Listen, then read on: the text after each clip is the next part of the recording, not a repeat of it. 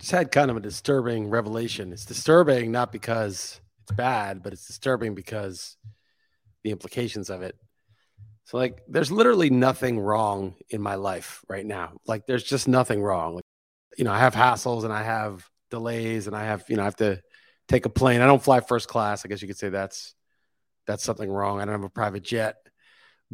But even that, it's like we have a row of three to ourselves, pay for it with airline miles. Like, there's nothing wrong in my life. Like, everything's fine. Knock on wood. I mean, things can change quickly, but there's nothing to bitch about in my life personally. Like, I don't want for anything. I was doing a Real Man Sports podcast with Alan Seslowski a couple weeks ago, and he asked me, have you bought yourself something with the money from the RotoWire sale? And I was like, no, not really. I buy clothes here and there. I have to drop $500 at the outlet mall, get stuff that's on sale. Occasionally we'll go out to dinner. When I'm in LA, like, I'm spending money, right? I go to Air One, which is a ridiculous market, and spend $17. Don't tell Heather this, but on the raw cream. First of all, raw cream, it's not code for anything, by the way, but it's just the most nutritious, tasty thing. I had blueberries with it this morning, and it's $17. Unpasteurized, grass-fed. I don't know. Air One is the market where it's like it's embarrassing. It makes Whole Foods seem cheap. It's like Heather thinks it's a scam. It probably is, but the raw cream is legit. And so, I spent money on that, $17.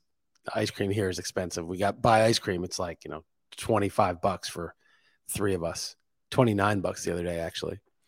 So everything's just expensive here. But in terms of like buying myself something, I never bought myself anything. I invested some money, but I didn't buy myself anything. And, I try to live frugally so I have freedom. If I lived at this level in LA for a few years, I would have to be more urgently hunting for work.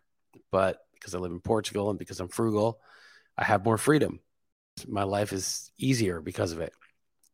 So I just don't really need anything. I mean, I would, if I were like ridiculously rich, fly first class at a minimum and ultimately have, sort of take the car to the plane, to the tarmac, to get on the plane, and same thing on the other end. I mean, to me, that's the ultimate luxury. And if I had money, that kind of money, I would definitely do that. I wouldn't necessarily need a fancy car. We have a leased Seat Leon that's 3 years old now, and we're driving the car of the people whose house we house swapped with, and it's a 2010 Prius. It's actually a really good car. It drives really well. I actually like it. So I don't give a shit. As long as the car works well and doesn't break down, has decent pickup and brakes, I am fine with almost any car.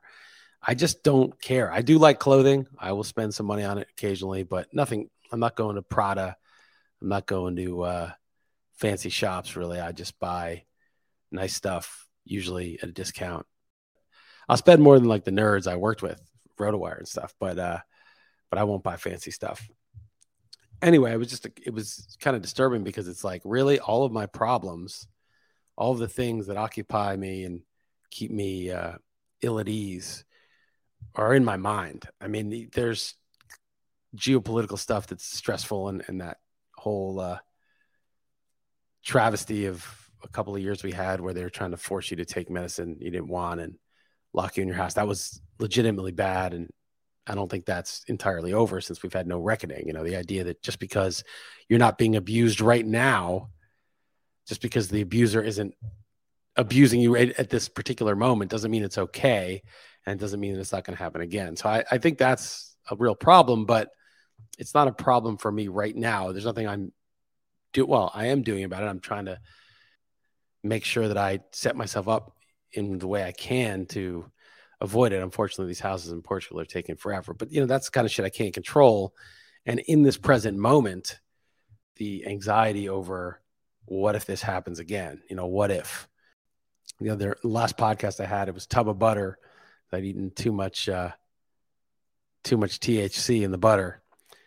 And I was in the car, and I was sure we were going to get into a car accident. And I was just feeling this fear, and I was sitting back there, and I had to just realize, like, I have to just let go. Like, I could die at any minute. You can get into a car accident Any minute you can die. You can have a heart attack at any minute, especially if you took the mRNA shot. And you just have to let go, because you will die at some point, and it will be a minute. And hopefully it's a minute when you're 100, but it might not be. Anything can happen at any minute. And that fear is not adding to your well-being, because you really can't avoid that. You can't avoid the possibility of imminent catastrophe at any minute. You can't know for sure. You can't have perfect control. You're in an airplane or in a car or just walking around. It can happen. And there's this sense of holding on, paranoia, trying to get ahead of it, look around the corners. And that's fine. And I am, I would almost describe myself as a prepper, not a very good one, but I do think like that. I want to have supplies. I want to have a property. I want to stock it. I do think like that. But even if you did that, you still have a heart attack and die. I mean, yeah, I'm not saying that to say don't make prudent preparations. I'm just saying that with respect to the anxiety around it, right? Like, you do what you can, make the preparations, but realize there's no reason to be anxious about it, no reason to be stressed about it, because ultimately that is the nature of existence, that you can be killed or die at any second. The worst thing could happen to you at any second. And eating too much of that THC butter, it just seemed like every second I ate way too much. Something like that was going to happen. And you can't live like that. I know that some people live like that. I think some people have sort of a crippling anxiety where they're almost living, maybe not in that state that I was in, but in a state that's like 70% of that all the time. And it's, they can't face the feelings of fear that are in them. And I just felt like that day I just had to sit there and just like let it wash over me completely, because I couldn't, it was too much. And that almost all of the problems that cause anxiety, I'm not saying there aren't actual problems, there aren't duties and responsibilities and prudent preparations to make, because there are, but the anxiety around it, the fear, is, at least right now, is totally driven by my mind. I don't have an imminent thing. I'm not about to imminently run out of money. I don't need to panic imminently about my financial situation. I don't need to panic imminently about my health or, whatever's coming up. I'm not in a dangerous place right now, at least ostensibly. Who knows? Again, anything can happen. And that all of my problems, it's so obviously a creation of my mind. And I think this is the case my whole life, right? I mean, I certainly didn't have any money in my late 20s, early 30s, and I didn't know what I was going to do for a job. And I had a lot of anxiety around that. But even then, there was never anything imminently happening to me most of the time. Did some very stupid driving cross country overnight, not sleeping, pouring rain, 100 miles an hour type stupid shit that kids do. And that was probably, should have been more prudent about that. But in terms of the anxiety I had relative to the immediate threats, it was not commensurate. And, we just learned to be anxious. Everyone understands that, like, in a wild environment, you had to be paranoid of wild animals and starvation and other murderous tribes. And in a Western society, like, you still have all of those you still have all those instincts, but it's directed towards stuff that's more like, I could not do well in this exam, or I can lose my job, or, all of these things. But even at least if you could lose your job, you wouldn't starve to death or die, most likely. But if you're listening to this podcast, probably you wouldn't. But, you could have some serious hardship. And I don't even have that imminently. So it's interesting.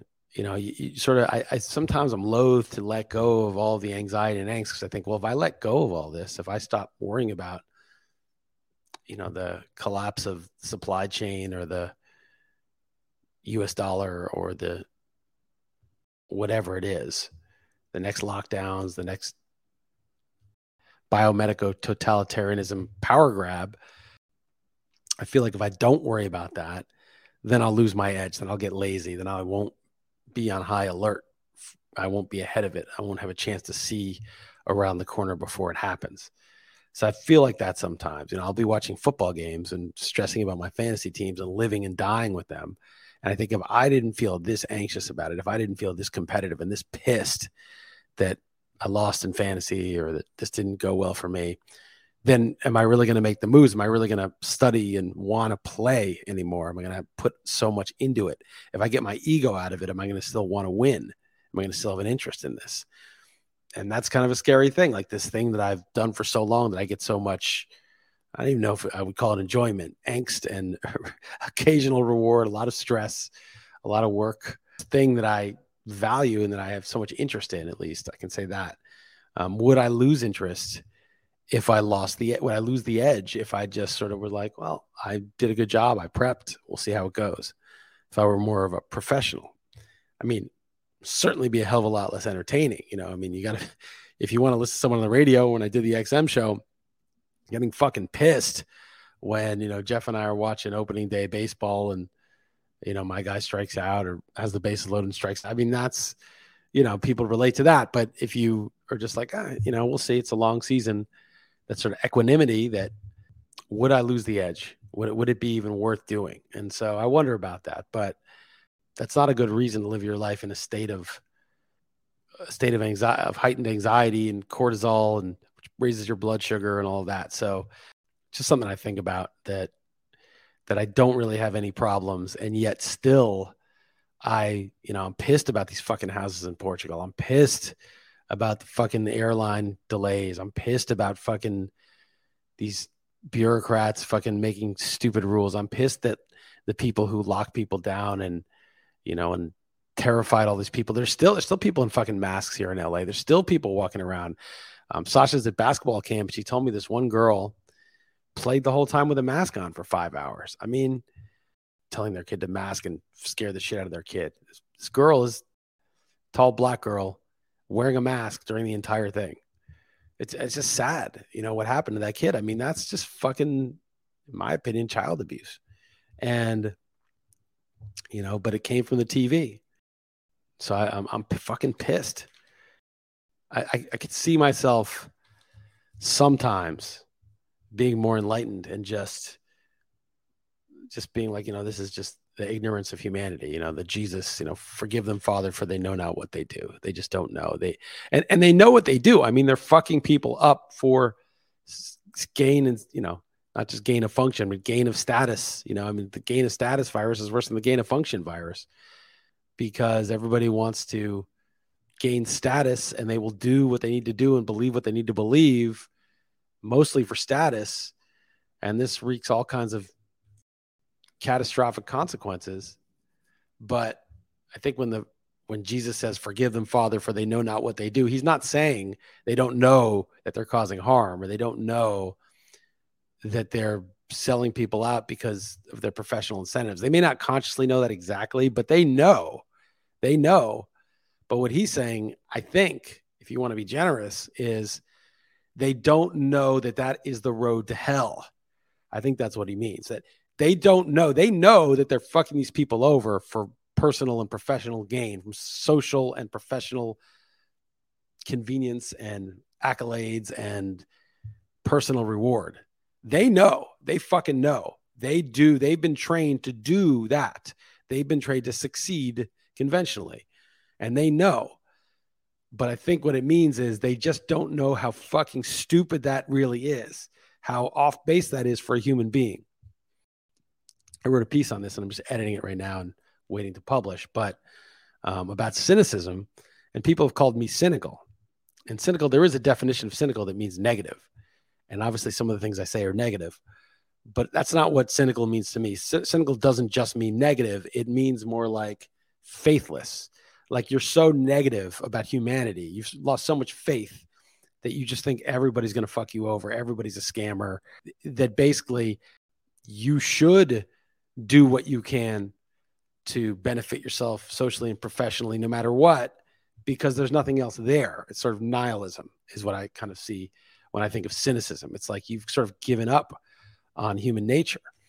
And I actually, in that respect, I am extremely not cynical. Like I actually have a lot of faith, not a religious faith as traditionally understood, but a faith in sort of a different kind of religion where I have a deep faith that knowing what's true and trying to do what's right, and I'll get into what that means, is the best thing for a human being. That I'm not nihilistic. I don't think that laughing your ass off at people as you get the money and you get the cool experiences while they suffer, and you just think suckers, they're still believing in this bullshit. I don't think that could possibly be a fulfilling life, even though, on the surface it might look good. I don't think if you're a bullshit artist, a sophist, somebody who gets rewarded for mediocrity because you've sort of wormed your way in politically, that could be a satisfying life for a human being. That a human being must be as enlightened as possible. And again, I'm not sure enlightenment is freedom from anxiety or fuck you, I'm anxious, I'm angry, I'm going to say it. I don't know where the balance is there exactly.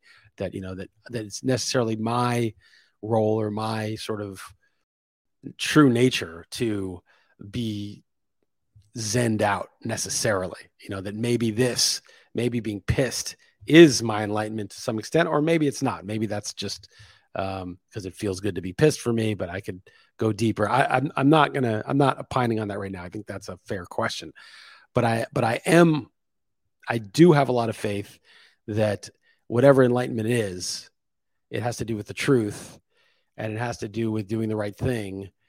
And that if you are a scumbag, no matter how successful you are living a foolish life. And that's why I interpret that "forgive them, Father, for they know not what they do" as, no, it's not that they don't understand that they're fucking people over. They do. It's that they don't know that is such a fucking grave mistake and such a waste of a human life. And they probably don't understand the karmic repercussions, because it's not like karma, like the lightning bolt's going to hit you. It's karma like this is the person you've become. And if, the Buddhist and Hindu cosmology is correct and there's reincarnation, or if they're, the Christian one is afterlife, they're fucked beyond for who knows how long. And even if it's, back into the dirt and you really do completely have no sort of causality after you die, there's nothing that's really continuing, which no one really knows. But even if it's that, then the person you become in your life is joyless, even if you outwardly, seem to be having a good time. And so, whether or not it's afterlife, reincarnation, or just death, either way, you've cheapened the human experience. You've become, you've lived a worthless life, even though, again, from the outside, people might be jealous of it. So I have a deep faith in that. And when I say doing what's right, I don't mean like being a do-gooder and putting your name on a hospital wing and running a charity and saving the children or some bullshit. I don't mean it like that. I mean, actually, like taking care of your health, taking care of your family, taking care of your responsibilities, duties, doing the things that you find important. I mean, that doing the right thing. That's, not being a scumbag, not doing something that is kind of compromising who you are, and no one's perfect. But I, to the extent that you can do what's right and figure out what's true, I think that is that's something I have deep faith is the right way to go. So I am not cynical at all with respect to that. I really think there is a huge difference between. I really believe that humans have a certain kind of life they have to lead that is not. You don't really ever get away with not being a good person. And again, when the "forgive them, Father, for they know not what they do," I think you could look at it as these people don't have faith. They're cynical. They don't have this fortunate belief that enables them to have a chance to have a real life. And so even if they're doing horrible things on purpose, even if they're destroying the things you love, the people that you love, innocent people, instead of hating them and being anxious what they're going to do next, you look at them more like an earthquake or a tornado or whatever. You still take precautions against it, whatever you need to. And, if it comes to a fight, it's a fight. But you're not getting enraged and anxious about it. You're just like, okay, I'm going to take the precautions I need to take, and take care of myself and my family. So that would be a very different way of looking at it than being pissed, which is how I look at it. And I'm like, fuck you. You know better. And I know you know better. And I'm more like, they're not just ignorant, they're willfully ignorant. And I think I mentioned this before. I read this book when I was a kid by this psychologist, M. Scott Peck, and he defined evil as militant ignorance. And I see evil, I see militant ignorance. But the question, Jesus didn't say forgive only the good ones because they don't know what they do, or forgive only the misguided. He just said, forgive them for they don't know what they do. I don't really know the Bible that well, so maybe there's some context I'm missing, but it seems to me that like, it's not that they don't know the facts. It's that they know the facts. They just don't know how badly they're fucking up. And so, I've thought about it. I don't know if I'm there. I don't know if I would forgive them, but I'm definitely not cynical. And I've been called cynical because, I do say things that are sometimes negative, but I think cynicism is deeper. And I think cynicism is when you, for example, like when you rail against, not accepting the democratic will of the people and trying to overturn an election. And then, when your side loses an election, you're urging the electors to overturn it. And that's what happened in 2016. You have all these, and people just forget this. They just don't remember that there's a great thread by this guy, Ken Koa the Great. And he chronicles like all of these liberal outlets, like urging the electors to do the right thing and not certify the election for Trump 2016. And then, obviously Trump did not accept the results, alleged there was cheating. And then that was, undermining election integrity. And it's just, again, that's just one very small example. There's a million examples of hypocrisy between bodily autonomy is so important. And then, mandating the mRNA shot on pregnant women, on workers, and then where did bodily autonomy go then? And there's a million examples. Like if it's for my political tribe, then this principle is so important. But if it's not, then you have to do it for the greater good. And, this is real cynicism, right? This is where principles aren't even a thing, that they're just something that and that's fine. I mean, it'd be one thing if you just didn't invoke principles, but I'm reminded of the scene in The Wire where Omar is on this witness stand and the lawyer is saying, what a parasite he is and how harmful he is to society. And he turns it around and he says, well, I use the gun, but use the briefcase, and you're a parasite also. And in one way, Omar is cynical, right? He's saying, it's all in the game. I'm playing a game. You're playing a game. It's just a game. That's very cynical. But in a way, the lawyer is more cynical because Omar is aware of it. And to be aware that this is a game means he could at least conceive of a non-game way of living an ethical life. And I think there are aspects of him, at least in the show, it's fiction, obviously, where he did have some sort of, code, whereas the lawyer is not even aware that, at least in that scene, that this is just a game and you're playing it just like he is. And that's even more cynical, where you'll say anything, you'll morally grandstand about shit. But when the shoe's on the other foot, you're like, what? I don't know. Hunter Biden, there's this whole thing about Trump colluding with Russia. It turned out to be false, but if it were true, it would have been a big deal. And now you have, Biden implicated in these payoffs from foreign countries, and nobody cares. They're not interested in it anymore. It was such a big deal then, but it's not, and it's not politics. I mean, I don't even want to talk about Democrat versus Republican. That shit's basically a facade anyway. Most of it's just the military, medical, industrial complex and banking cartels that run the show. This is just an illusion. But, I'm just saying that these people don't have principles. They invoke democracy, the death of democracy, but they don't give a fuck about democracy. So they don't really think that these words really mean anything. It's just something to get a reaction. It's just something to use as a means to the greater good, to the agenda they want to achieve. And that's deeply cynical, not to have a code, not to have principles. And I'll give you another one. There's this guy, Udi Wertheimer. He's a guy in sort of the crypto space. Crypto is like the wackest thing ever. I mean, when people say crypto, I'm like, okay, you don't know, right? It's Bitcoin, and there's a bunch of shit that uses cryptography and blockchains that it's mostly a scam. I think there may end up being one that does something. I don't know. But in any event, this guy's kind of in the space and he's recommended some shady stuff and people call him a scammer. I haven't really looked into it closely enough to know for sure. But, he got into this debate with somebody who was saying, and this is kind of a well-trod territory, that, that money, whether it has inherent properties like gold, is durable, right? If you had apples as money, that would be bad because they would spoil. Or if you had seashells as money, they're durable, but they're not scarce. So gold is durable and scarce.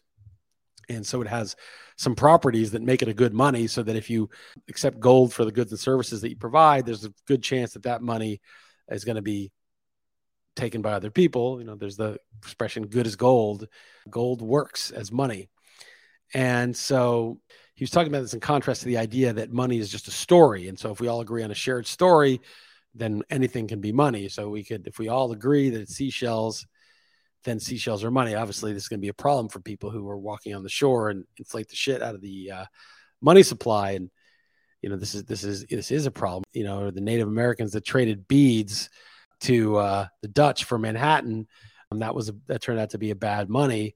And even though maybe among themselves those beads were scarce and it was a good story, it turned out to be a very bad story in the end. And so the idea that Udi Wertheimer tweeted out, storytelling is all that matters, basically the story. And I've heard this before. I've heard this from people like, oh, if you're pitching a product, the story is everything. You got to tell a good story. And I'm not against marketing. It may be necessary, but if the story doesn't correspond to reality, that's called fraud, right? Like, this story is not everything. The story has to match up with the reality. If I tell you this is an amazing car, it's only got 50,000 miles. It was driven by an old lady up and down the suburban block. It's in great shape. And then you get into it and it's actually got 200,000 miles. And I rolled back the odometer and it was driven by some 20-year-old frat boys. This is called fraud. And so just the idea, but if you're a scammer, the mindset you want to have is it's all story. It's all just a story. It's all about, telling the right story. If you're left holding the bag, well, that's too bad, but it's just a story. You could have got lucky. The story could have stuck. It could have stuck for longer. Dogecoin could have gone to the moon. Who knows? It's just a story. There's no inherent properties. Bitcoin's scarce. It's auditable. It's uncensorable. It's decentralized. I mean, there's these actual properties of this technology that make it really good as a money. It works. And just something else that copies that doesn't have the decentralization, doesn't have the auditability, doesn't have the finite supply, doesn't have the scarcity, is not going to just another story. Hey, I can sell you this one. It works faster, cheaper to send. These kind of things. I can tell any kind of story as a VC pushing my shitcoin, but the story is not everything. It has to correspond to reality. But if you were a scammer, telling yourself the story that the story is everything is a really good strategy to sleep at night, right? Because it's just sort of like, hey, who knows? Anything could win. So anything I'm selling is just as good as anything else because it could have won. If it didn't win, it's too bad. It's unfortunate, but someone's going to win. Someone's going to lose. I'm just a cog in the machine. I'm just selling the story. And maybe if more people sold the story and agree with it like me, it would have taken off. That's called a Ponzi scheme. It's fraud, but it's also a Ponzi. If you can keep the story going long enough, but there's no underlying reality, that's a Ponzi scheme. And in fact, the fiat system, the current monetary system, could be looked at that way. The story of the dollar, it's no longer backed by gold. It was quasi-backed with oil, but not really. And they can print indefinitely. And when it goes bad, it's went on for a long time. That story was a successful story. But things that have underlying properties, things that have correspondence to reality, I think that's what's important. And the thing is, a story can't, the Bitcoin and what I say and the narrative that I'm offering about it on this podcast or past podcasts, that is also a story. But hopefully it points to a reality. A story it's never going to be reality. There's the concept, right? The story, the thing, the narrative, and then there's the reality. Those can never be the same thing. There's the real world, there's the map of the real world. But a good story may point you in a good direction. A good map may help you navigate the real world. It's not going to be a substitute for navigating on foot, but it can help. So Udi Wertheimer to me is cynical. He's fucking cynical because he is just like everything's a story. There's no reality. There's no correspondence. There's no such thing as fraud because had that story, about Dogecoin or whatever the fuck it is, whatever you're trying to sell, stuck, then people would have made money, at least, for longer, for as long as the story held. So anyway, that's just something I'm working on about cynicism. The other kind of big thing that I've been looking at the last week or so is Robert F. Kennedy Jr. kind of stepped in it because he said that that COVID affected people of Chinese descent and Ashkenazi Jews less than it affected white people and black people, for example. And it's possible it was engineered to do so. And everybody jumped down his throat, saying, oh, that's anti-Semitic, oh, the Jews, blah, blah, blah. But he didn't say the Jews engineered it. He didn't say it was engineered by some Jews to kill everybody but the Jews. He didn't say that. He just said that there was a paper out that showed that COVID affected certain people genetically, racially worse, certain people not as bad, and identified two groups that he believed from the paper were not as badly affected. Now, I don't really want to get into the politics of it because that's not really interesting to me. I mean, someone else can go to another podcast to analyze sort of the horse race aspect of it, where it's like, well, he shouldn't have said that. That was dumb. That's going to cost him, or that was an attack vector for the media to jump on him and call him anti-Semitic. That's the dull part. I think the more interesting part is the actual claims itself, and sort of the idea that is this true? And it strikes me as far-fetched because I'm going down this other rabbit hole where I'm almost thinking that like the whole virus was a psyop. Maybe it existed. Maybe they created something that could be tested for, and people got regular respiratory illnesses tested positive. You know, I'm sort of going down a rabbit hole where I'm even questioning like how serious COVID was at all. You know, how much of the pandemic was sort of a information pandemic, and then iatrogenic excess deaths from the vaccine, from the ventilation, from not prescribing antibiotics for respiratory viruses. I covered that in the last podcast. And so, you know, to me, the idea that, you know, to get down this in a completely different direction of not only was it serious, but it was serious, particularly serious. So I actually don't think this is a really big issue, but to the extent, let's concede that COVID was a deadly new pathogen, that the pandemic, even if there was a gigantic overreaction, that there was something there, probably not a pandemic, probably a new respiratory illness. It seems likely to me that something like that might affect people of different genetic makeup differently, people of different races differently.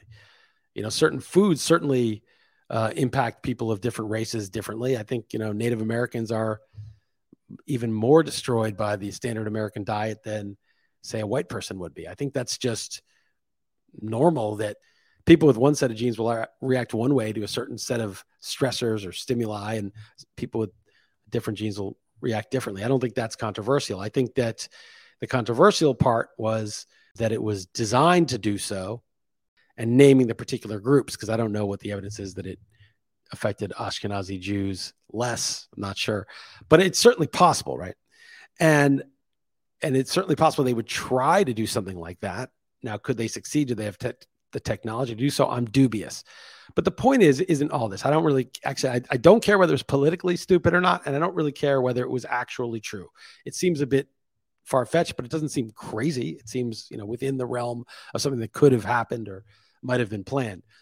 But it was the reaction to this that, and it's not just this is probably his most far-fetched thing that he said that I've read, but there are a lot of accounts on Twitter that I think are very sensible, that I like, that make great points often. And one of them is this guy, Daniel Hadas. I don't know how to say his last name, Hadas. And I follow him, and I think he's a great follow. But he said, RFK's talk about ethnically targeted viruses is comic book nonsense. Such targeting may not even be theoretically possible, and certainly the knowledge required to accomplish it does not currently exist. Now, he goes on in the thread to say, but even if that's so, it's ridiculous, all these people pearl-clutching, because look at all the shit they were wrong about, so they should basically just shut the fuck up. It's hard to stomach all this. So he's not even dinging, he's not even against RFK. But it was just that he's so certain that it's comic book nonsense, and that it may not be theoretically possible. Well, you can't say it may not be theoretically, because it may not means may, right? It may or may not. And if it may or may not, that's theoretically. So it is theoretically possible. And we don't know for certain that the knowledge to genetically target certain people with the virus, certain races with the virus, doesn't exist. How do we know that for sure? We don't know. We don't know. I mean, there's so many things that seem so ridiculous that we would fund gain-of-function research in a Chinese lab, that we'd have biolabs in Ukraine. They're now just facts. These are just admitted facts, reported facts. Why are people acting like this is so crazy? And again, this claim to me is the most far-fetched of his claims. But there's another account that I follow. I don't follow her, but a woman who has a bunch of followers and seems like a legitimate, smart person she says, I don't even remember the URL, but she said, I just pasted the tweet in my notes. But yes, the guardrails were in fact made to try and slow the spread of dis and misinformation. RFK, who is also a conspiracist, and then in parentheses, albeit a rather nice and moral one, promotes a lot of misinfo, so it is natural that there would be some attempt to mediate this. The China remark is unhinged. And I don't remember, that was some other remark, doing something else. And then even Alex Berenson basically, again, doesn't dislike RFK, but he says about RFK, he says, I like RFK Jr. He's sincere and passionate. This is Alex Berenson. He's also wrong about a lot and too conspiratorial. But the reason so many people are listening to him is they have seen firsthand lockdowns and COVID jabs failed, and the media and governments are lying about that failure. Okay. So Alex Berenson, who was called a conspiracy theorist by thousands of people, and then turned out to be totally right, despite being accused of being a conspiracy theorist, is now turning that trope on RFK because there's some things that RFK says that he doesn't think are true. And that is just, what is he trying to reposition himself to be the voice of reason suddenly after being called a conspiracist? I mean, think about this. The better way to put this is, RFK claims X, Y, and Z. I'm not persuaded yet by that. I'd need to see a lot more evidence before I'd agree with him. That would be a way of disagreeing with him, saying, I don't see the evidence for that. He's claiming this. Rather than acting like I know what he's saying is total bullshit and he's a conspiracist, when that was exactly the attitude that the normies had toward you. I mean, can't you see that you're adopting the same bullshit, all-knowing frame that these people, I mean, I don't know, I can't even tell you how many people told me it's the science with certainty. Science says get the vaccine and end the pandemic, stop the spread. The science tells us that this is completely safe. I mean, all the shit the science tells us that it came from the wet market. The lab leaks, a conspiracy theory. How many times I heard that shit with total smug certainty, like the shit that I was saying was ridiculous, didn't even merit consideration. And I'm a conspiracy theorist. And now they're turning this exact trope, this faulty line of reasoning. So it's a bit hard to take, not just what they even say, which is that the same people that are been wrong about everything are clutching their pearls, but also that they themselves are adding to the trope. They're not just acknowledging, well, maybe I don't see the evidence for this. We don't know. Or even if you think you know, or even if you're pretty sure, you could say, I disagree with this. But the idea that he's a conspiracist, I think that's just, it's just feeding into the exact thing that you yourself dealt with for so long. So it's been a bit annoying. I went back and forth with him on Twitter, had an exchange for the most part. Just a couple other things. I got to wrap this up soon. I saw a funny tweet. Steve Bannon was stumping for Trump, and he vowed that Trump would declassify the JFK assassination files and Martin Luther King and Malcolm X and all the things that the government was up to and what they know about it. And he's going to do it the day he's elected. And I saw this and I thought the exact same thing. Like, well, why didn't he had 4 years to do it? That stuff was all classified then. Talk is cheap. Like, he had the chance to do it. Why would we believe that he would do it? Of course, he's not going to do it if he gets elected. Of course, he's not going to declassify that stuff. He easily could have done it. What's going to change next time if he got elected that it wasn't the case for 4 years? So I don't know. Steve Bannon he's almost like, I don't really follow him very much, but it's almost like he's a double agent of some sort. I don't know. There's something about him that's extremely off-putting to me. That statement was was par for the course. And then the last idea I had just occurred to me. It's almost like, so I mentioned Jessica Hockett. I've been following her work, and she basically thinks that the pandemic wasn't really anything. It was, I don't know if she would go so far as to say that there was no virus, but between, the excess deaths basically being caused by non-treatment of bacterial pneumonia and ventilation, and maybe putting those seniors back in the nursing homes, and really concentrated in a couple of cities, and not a lot of major excess death overall in 2020 besides those cities. And then the PCR test, Kary Mullis was the guy who invented the PCR test. He died right before COVID started, which is just a weird coincidence, but maybe just a coincidence. And he said Fauci doesn't know what he's doing. The PCR test should not be used to diagnose diseases. And then everybody pointed out that they cycled the PCR. I guess that means they kind of swish it around to find viral particles in it. The more you cycle it, the more stuff comes up in the test. And they use too many cycles, meaning you could find basically anything in anybody's sample if you cycle it enough.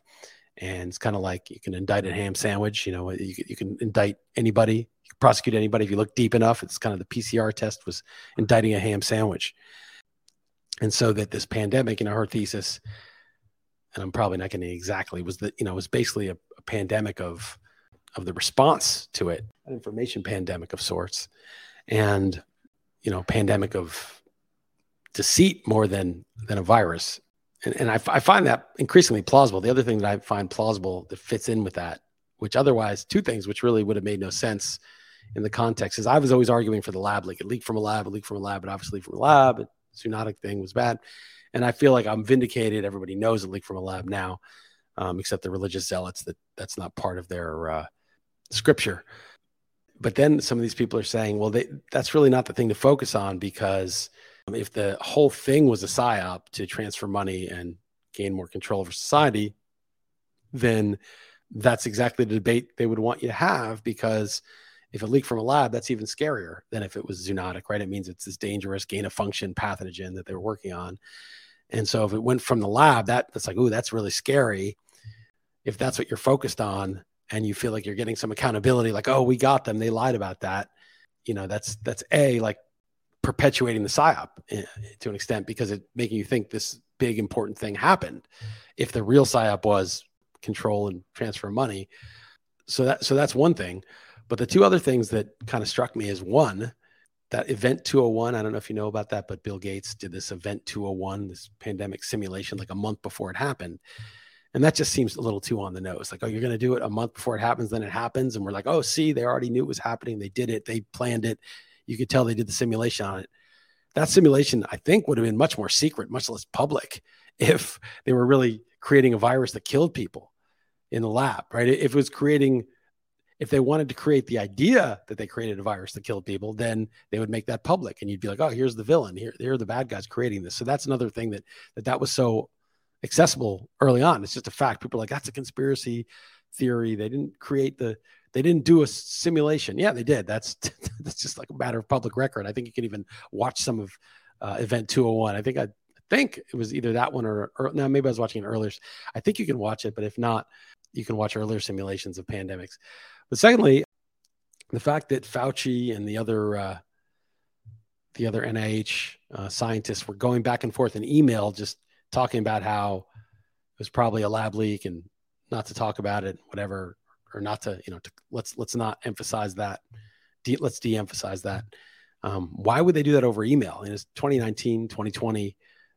It's not like 2005. I mean, they knew their emails would be eventually FOIA'd, right? They were going to get exposed eventually. So it seems like they're doing this over email. Event 201 is just this public thing that everybody knows about. And then in like April or May of 2020, Newsweek reported on the gain of function that the NIH, that Fauci's division of the NIH, invested money in gain of function research at the Wuhan lab on coronavirus. So this is reported in Newsweek, and all the crazies were denying it. I remember I posted that saying, this is shocking. This is true. The liability is beyond measure. And all these people like denying it and arguing with me. They would never do that. It's not substantial. But again, it was all true. None of that's been refuted or disavowed, that reporting. So all this stuff is like right out in the open right away. And at first you're like, we busted them. We got it. Fauci did this. They created this virus. They caused all this damage. They killed all these people. But it just seems like if they were really creating a deadly virus, like they would not be so open about it. It just seems like, but if they were creating a panic, if the object was panic and control instead of actually killing people, then they would want to be open about it. They'd want you to think nefarious things were afoot with respect to virus creation, evil masterminds, and all this kind of thing. So it does explain like how out in the open it is. And I almost had this idea that like, Fauci and Gates in 10 years, they'll take a bow, they'll be like, yeah, it was never really a virus. It was something we needed because climate change or whatever the next thing is, we just felt like we needed to put some measures in place, and climate change is such a slow motion thing that we weren't getting any traction with all the measures. This was to save humanity. So we went through this kind of fire drill. It was kind of a drill. The whole thing was a vaccine of sorts. They love that kind of terminology for the real pathogen, which is climate change. We had to get people able to be digitally tracked and obedient and all these things. Otherwise, we'd never conquer climate change. And so we all did our part. And, I regret, any negative things that happened from it, but the virus really didn't kill anybody. We didn't create anything deadly. Obviously, some people who were older died of, regular respiratory illnesses. And I can see them all kind of taking a bow and sort of being like, yeah, we acted out this play for the benefit of you. Now that would be sort of the psyop within the psyop, the short con within the long con, because the other one is far bigger. But something like that, even Donald Trump taking a bow for his role in the whole thing. Yeah, I was kind of the guy, I was the outsider, and they had me come in and get all this hate stirred up and, and make it a thing. But I put Fauci in charge. We did the whole thing, and it was for the benefit of humanity. And I really wanted to make an impact in the world. I could just almost see it as like a play. I'm not saying that's actually the case.